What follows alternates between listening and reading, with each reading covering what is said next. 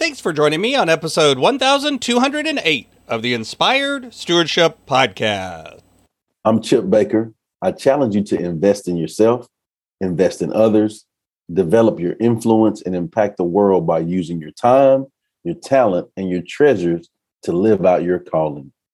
Having the ability to find inspiration, to find success in your life is key.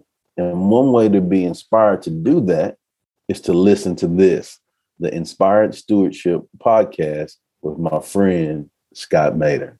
Go get it. When you begin to understand that, you begin to recognize that since there's a feedback loop, you can work on either end. You can work on productivity habits. You can work on happiness habits. Both of those will improve your productivity. And so if you work on both at once, that's also going to even more improve your productivity. Welcome and thank you for joining us on the Inspired Stewardship Podcast. If you truly desire to become the person who God wants you to be, then you must learn to use your time, your talent, and your treasures for your true calling. In the Inspired Stewardship Podcast, you will learn to invest in yourself, invest in others, and develop your influence so that you can impact the world. In today's episode about developing your influence by stewarding your time, I talk with you about the surprising connection between happiness and productivity.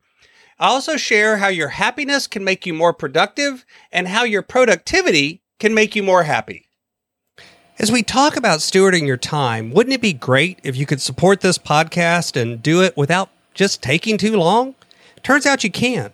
All you have to do is use inspiredstewardship.com/Amazon when you're ready to make a purchase via Amazon, and a small commission will come back to support the show just that quick. If you enjoy the show when you are ready to buy from Amazon, just use inspiredstewardship.com/Amazon. There's some interesting studies out there about the connection between productivity and happiness. I think instinctively we have this feeling that happiness and productivity are somewhat related in that I think when we feel like we're getting things done, especially important things or things that we find valuable, I think we find that something that causes us to get happier. But it also works the other direction. There are studies that show that people who rank happier in their life actually get more things done as well. There's a feedback loop between productivity and happiness where productivity can make you happy and happiness can make you productive. So it actually connects in both directions. It's not just in one direction over the other. Studies where they go in and they measure people at random on a happiness scale. And yes, there are psychological tests that can tell how happy you are. And then they measure their productivity. And what they see is a direct correlation. The people that score as happier actually get more done on the productivity test. But interestingly, there's also studies where they've gone in and they've looked at people who are very productive. They get a lot done, especially when they get a lot done using some very specific productivity techniques, many of which we've talked about on this podcast before. And what they see is when they compare people who use those techniques versus people who don't, the people who use them also score as much happier, sometimes 2 or 3 times as happy as the people who don't use those techniques. So clearly, there's a connection in both directions.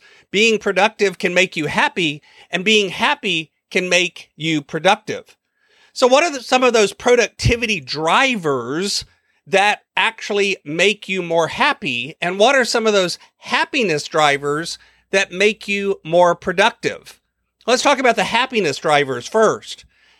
When they've gone in, they've studied and they found people who smile more often, they actually get more done.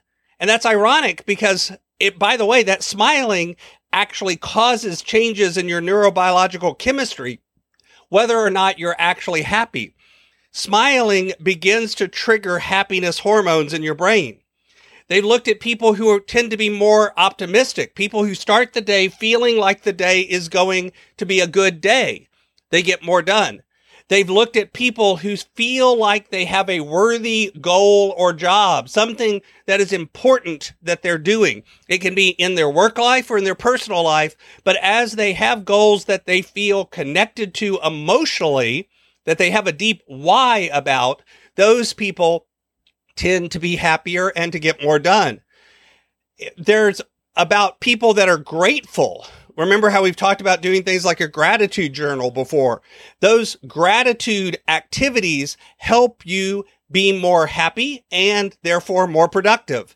People who actually are helpful and generous and go out of their way to find opportunities to help others tend to actually be more productive and score happier as well. People who have good relationships and connections with others. People who exercise and have an active lifestyle. People who actually find ways to reward their progress. All of these things, interestingly, cause you to score happier, but also end up showing up in the amount that you get done in your productivity. They make you more productive as well. Happiness and productivity go hand in hand in that way as well. How about activities that can directly make you more productive, but then also show up in making you happier? There's a few of those as well. People who actually take treasured time. That is, they take time to spend with family and friends or recreational activities like sports or vacation. They regularly devote some amount of their time towards these treasured activities. They don't just work all the time and they don't just play all the time, but they have some harmony between these. People who have tools in place to sustain their energy even over long periods of time actually tend to score higher on productivity and happiness. People who have resiliency, that means they recover quickly when they're derailed. When something goes wrong, when they get off task, when they get off track, they're able to get back on task relatively quickly. People who have the ability to set their own agenda. Even if they're in a job where someone else is their boss telling them what to do, they still find a way to have a sense of autonomy and control over their own agenda. And then last two, they maximize their investment time.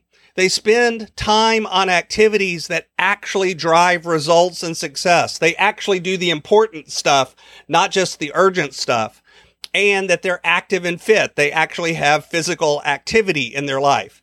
You notice how a lot of these overlap. Taking treasured time is about having good relationships. Maximizing investment time is about learning and growth. Activity and fit is about exercise. All of these things are connected because it turns out that the psychology of productivity and the psychology of happiness are deeply connected at a primal level. When you begin to understand that, you begin to recognize that since there's a feedback loop, you can work on either end. You can work on productivity habits. You can work on happiness habits. Both of those will improve your productivity. And so if you work on both at once, that's also going to even more improve your productivity. I think all too often we overlook the psychological connection between what we do in terms of productivity and how we feel in terms of happiness. Thanks for listening. Thanks so much for listening to the Inspired Stewardship Podcast. As a subscriber and listener, we challenge you to not just sit back and passively listen, but act on what you've heard and find a way to live your calling. If you like this episode on the stewardship of time, be sure to sign up for our Stewardship of Time Tips series by going to inspiredstewardship.com/time or texting 44222 Time Tips, and that'll get you our best tips on stewarding your time. Until next time, invest your time, your talent, and your treasures. Develop your influence and impact the world.